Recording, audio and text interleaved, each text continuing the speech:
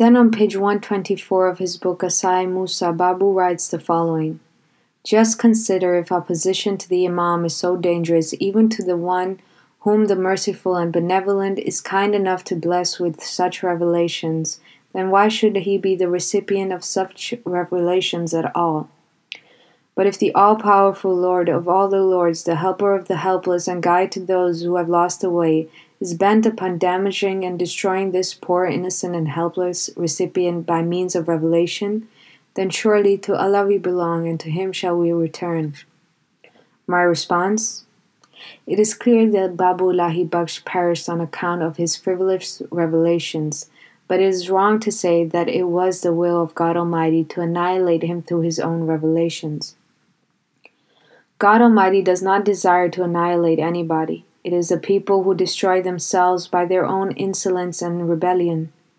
Can rational thinking accept that a divine appointee should appear at the turn of the century, invite people to the right path, and God should speak and communicate with him, showing thousands of signs in his support, while one person refuses to accept him and claims that I myself am the recipient of revelation, but is unable to produce any clear evidence to the effect that his revelations are indeed from God, and yet fails to desist from denying and using abusive language?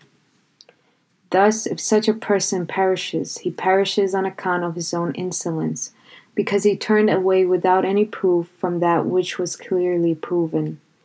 Since no evidence was available to the Babu, neither the act of God nor any other strong supporting proof that this claimed revelation was from God, yet to audaciously confront a claimant whose authenticity as a recipient of divine revelation was testified to by works of God, comprising not merely one or two but thousands of highly credible testimonies, was such behavior based on integrity and righteousness?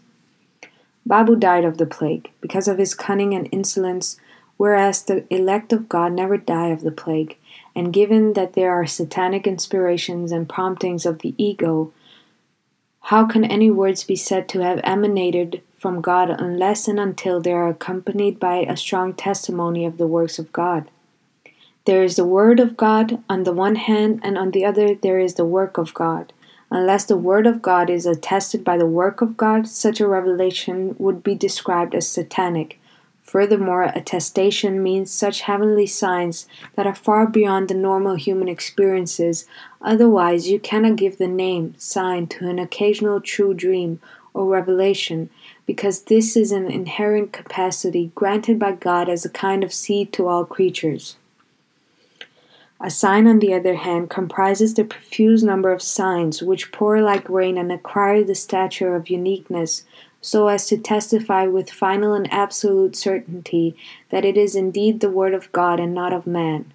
There is no greater foolishness than to claim that a person is from God on account of his experiencing a few ordinary dreams and revelations which are experienced by people all over the world. You cannot blame God for letting a person experience revelation. Rather, the blame lies upon the fool who mistakenly took the promptings of the ego to be revelation. Look at the Holy Prophet, may peace and blessings of Allah be upon him. When the angel Gabriel appeared, he did not immediately believe that this was from God. Rather, he was somewhat fearful when he approached Hazrat Khadija and said, meaning that, I have become greatly fearful for myself, lest it be a satanic connivance. But those who are desirous of becoming the elect of God, without the prior cleansing of the self, quickly fall into Satan's trap. Therefore, one ought to reflect that if Babu's alleged revelations were not satanic, why did the mighty acts of God not testify to their truth? What a pity that he himself died, but placed a stamp of humiliation and shame on the faces of his companions. Similarly, thousands have perished prior to Babu on account of such revelations. How sad! Worldly people take the care to test gold, lest it be discovered counterfeit. But they do not care to evaluate their own revelations, whether they be from God or Satan. Then why is God to blame? Anyone who takes pride in mere words without the supporting testimony of the work of God is bound to suffer this ignominy sooner or later. He will suffer not only death in the lifetime of the opposite party after engaging in a mubahila, but also the ignominy of the plague. A true hadith states, meaning that the plague is Satan's whip. Thus the plague also proves that the Bahu was under the influence of the descent of Satans. Then Babu Lahi Bakhsh, on page 4 of his book, had published our mutual correspondence, a perusal of which would inform the readers that I had asked Babu to publish the aspersions he had cast upon me, of which he has come to know through revelation that this person is a liar and spendthrift, that his claim to be the recipient of revelation is a lie, that he has exceeded the limit. This will finally settle the issue, for God says in the Holy Quran, in Surah Al-An'am, chapter 6, verse 22, meaning that, who is more unjust than he who imputes lies to God or denies the word of God? In answer to this, Babu on page 4 of his book promised to publish such revelations. Again on page 7 of the same book, my last answer is published, and it runs as follows. I shall seek the solution only from God, so that he arbitrates between those who call me a spendthrift and a liar, and those who testify that I am the Messiah. Then on page 9 of the book, Babu writes that he shall publish all the revelations, including notes and commentary, for the benefit of the general public.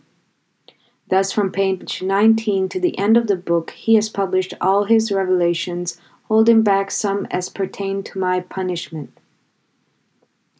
In any case, in some of those that have been published in the book, he calls me a liar. In some he designates me an impostor, while in some others a dajjal, an accursed one, a swindler, an unjust one, and a disbeliever. In the same vein, his revelations confer a number of names upon me, but God has settled the matter on the basis of his use of a single word, liar, which means that I have excessively lied in the name of God and ascribed my lies to him. The people who will read pages 4 and 7 of the book Asai Musa will realize that I had sought Allah's verdict on this accusation leveled against me by Babu. Allah's curse is upon the one who lies. In addition, God himself promises in the Holy Quran that anyone who lies in his name shall never escape punishment, nor shall one who denigrates the word of God ever be safe from punishment.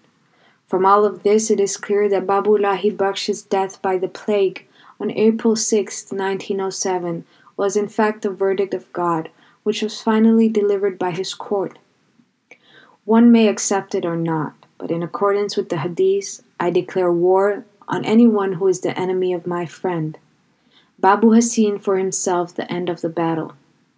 Now his friends claim he has attained martyrdom. Nevertheless, it is my prayer that all mischief mongers and enemies of truth may be martyred in the same way. Ameen, again Ameen. Second part, comprising a statement of the revelations concerning Babu Lahi Bakhsh, the accountant, that God Almighty revealed to me. When Babu Lahi Bakhsh compiled his book Asai Musa, the sole intent of the compilation was to denounce me as Pharaoh and to claim his very self as Musa, Moses. He repeatedly wrote, I received the revelation from God that this man, meaning me, is a chronic liar, dajjal, deceiver, and an impostor. It was then that, after reading his book, I wrote the following lines as a footnote in the booklet Arba'in. Number 4. It contains a prophecy and a prayer, which is as follows. How sad that he, i.e. Babu Lahi Bakhsh, has not at all feared the woeful warning contained in the verse. Woe to every backbiter, slanderer. Surah Al-Hamza, chapter 104, verse 2 of the Holy Quran. Nor has he paid any heed to the verse. Follow not that of which you have no knowledge. Surah Bani Israel, chapter 17, verse 37 of the Holy Quran.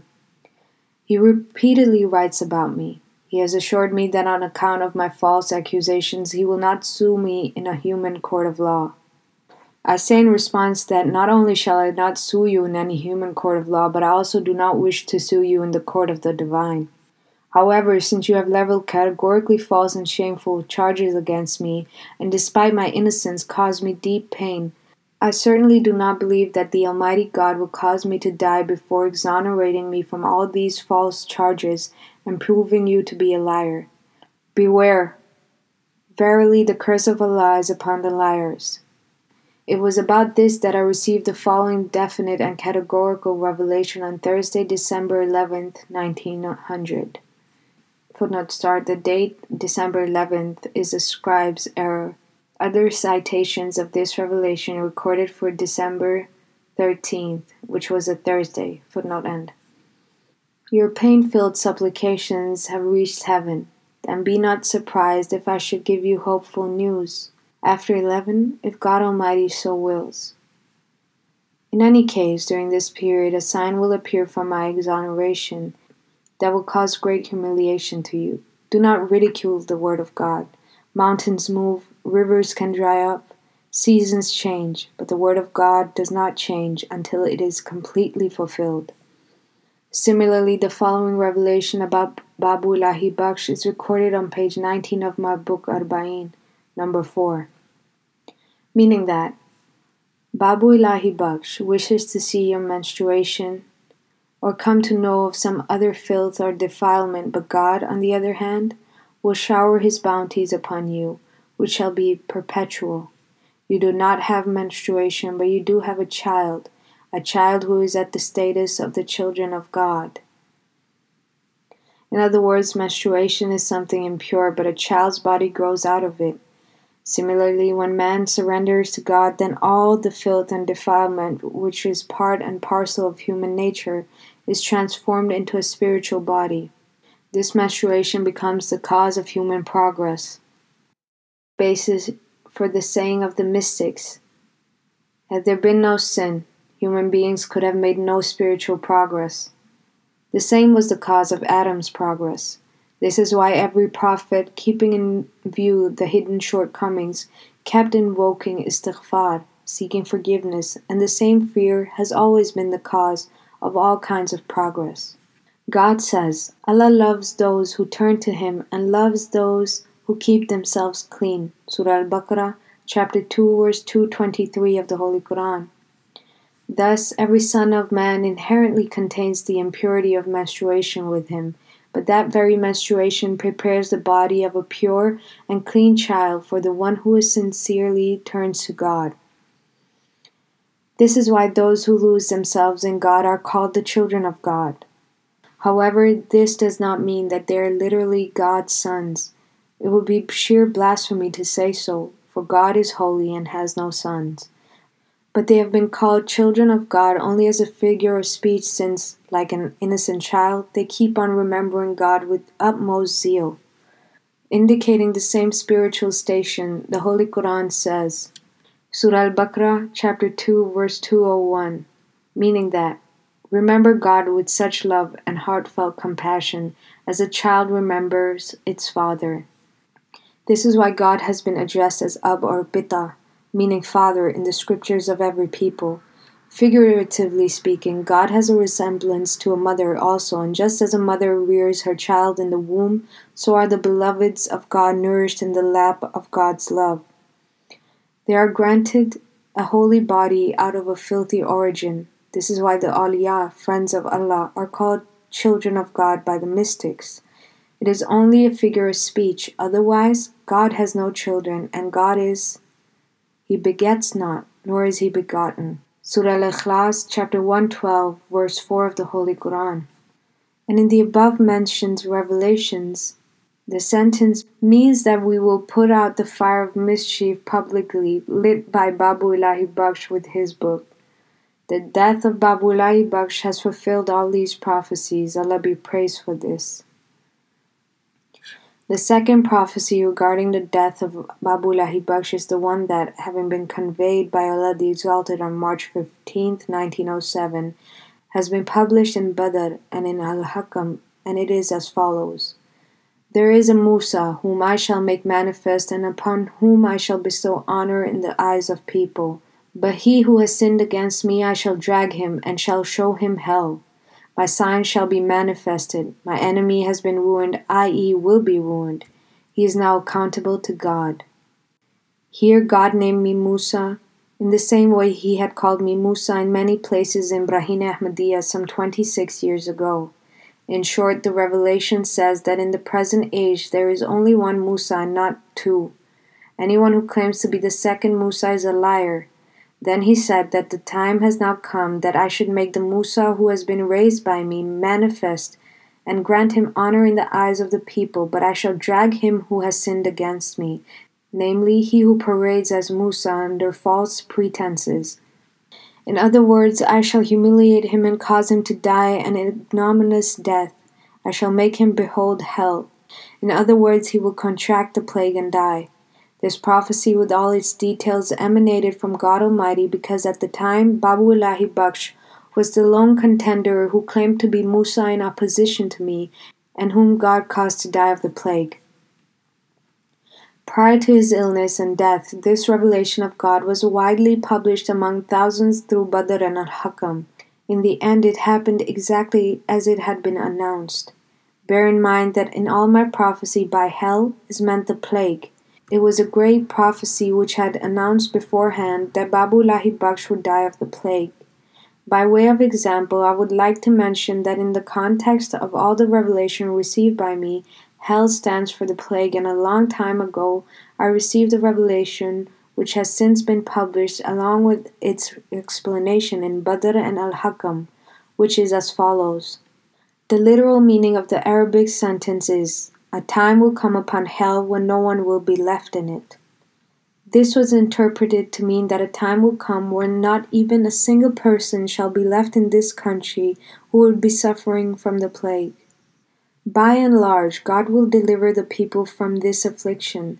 There is yet another revelation according to which by fire is meant the plague. This revelation also was published a long time ago. It is as follows. Do not threaten us with fire, for fire is my servant, and indeed the servant of my servants. Meaning that not only will I remain safe from the plague, but also those whose love for me is genuine and perfect. Finally, a fair-minded person ought to closely consider 2 points in the context of Babu Ilahi Baksh's case. The first point worth considering is that when Babu Ilahi Baksh turned away from me and began telling his friends his revelations against me in denial of my truth, what did I request to be done in settlement of the matter? That request of mine is written on pages 5 and 6 of his book Asai Musa, and readers can read it to see that in reality my request was for a mubahla, or in other words, it was a sincere heartfelt prayer to the glorious God to settle the matter. The relevant part of this is reproduced below and is as follows. I seek a heavenly decision, or in other words, it is my desire that people may follow the right path after recognizing the person who in reality is the one who can benefit them, and is in fact the Imam sent by God Almighty, and who is it that until now has acquired this knowledge as to who he is? That is known to God himself or to those who have been granted spiritual insight by God. Therefore, this arrangement has been made, namely that the Babu should publish all his revelations relating to my being false that he has received. Thus, if the revelations of Munshi Sahib are truly from God Almighty, then those revelations that he has received concerning me will manifest some miraculous sign of their authenticity, meaning that thereafter I shall without fail suffer some affliction and destruction. And thus the people who merit mercy will be saved from an extravagant impostor. That is to say, since Babu Ilahi Baksh considers me an impostor and says that I have lied in the name of God by claiming to be the promised Messiah, I shall perish. But if there is something to the contrary in the knowledge of God Almighty against this ill thought about me, it will become manifest. Meaning, in other words, that if in the knowledge of God Almighty I am indeed the promised Messiah, he will testify to it on my behalf. For my part, I hereby undertake neither to sue you in any court of law, God forbid, nor shall I mount any baseless attack on your honor and prestige. I shall seek the solution to this dispute from God alone. In other words, I shall desire that if I am not an impostor and the attack on me is false and unjustified, I be granted acquittal. As for Babu Sahib's falsehood, God may himself cause something to descend. To seek acquittal from God is the way of the prophets, as was done by Hazrat Yusuf, Joseph.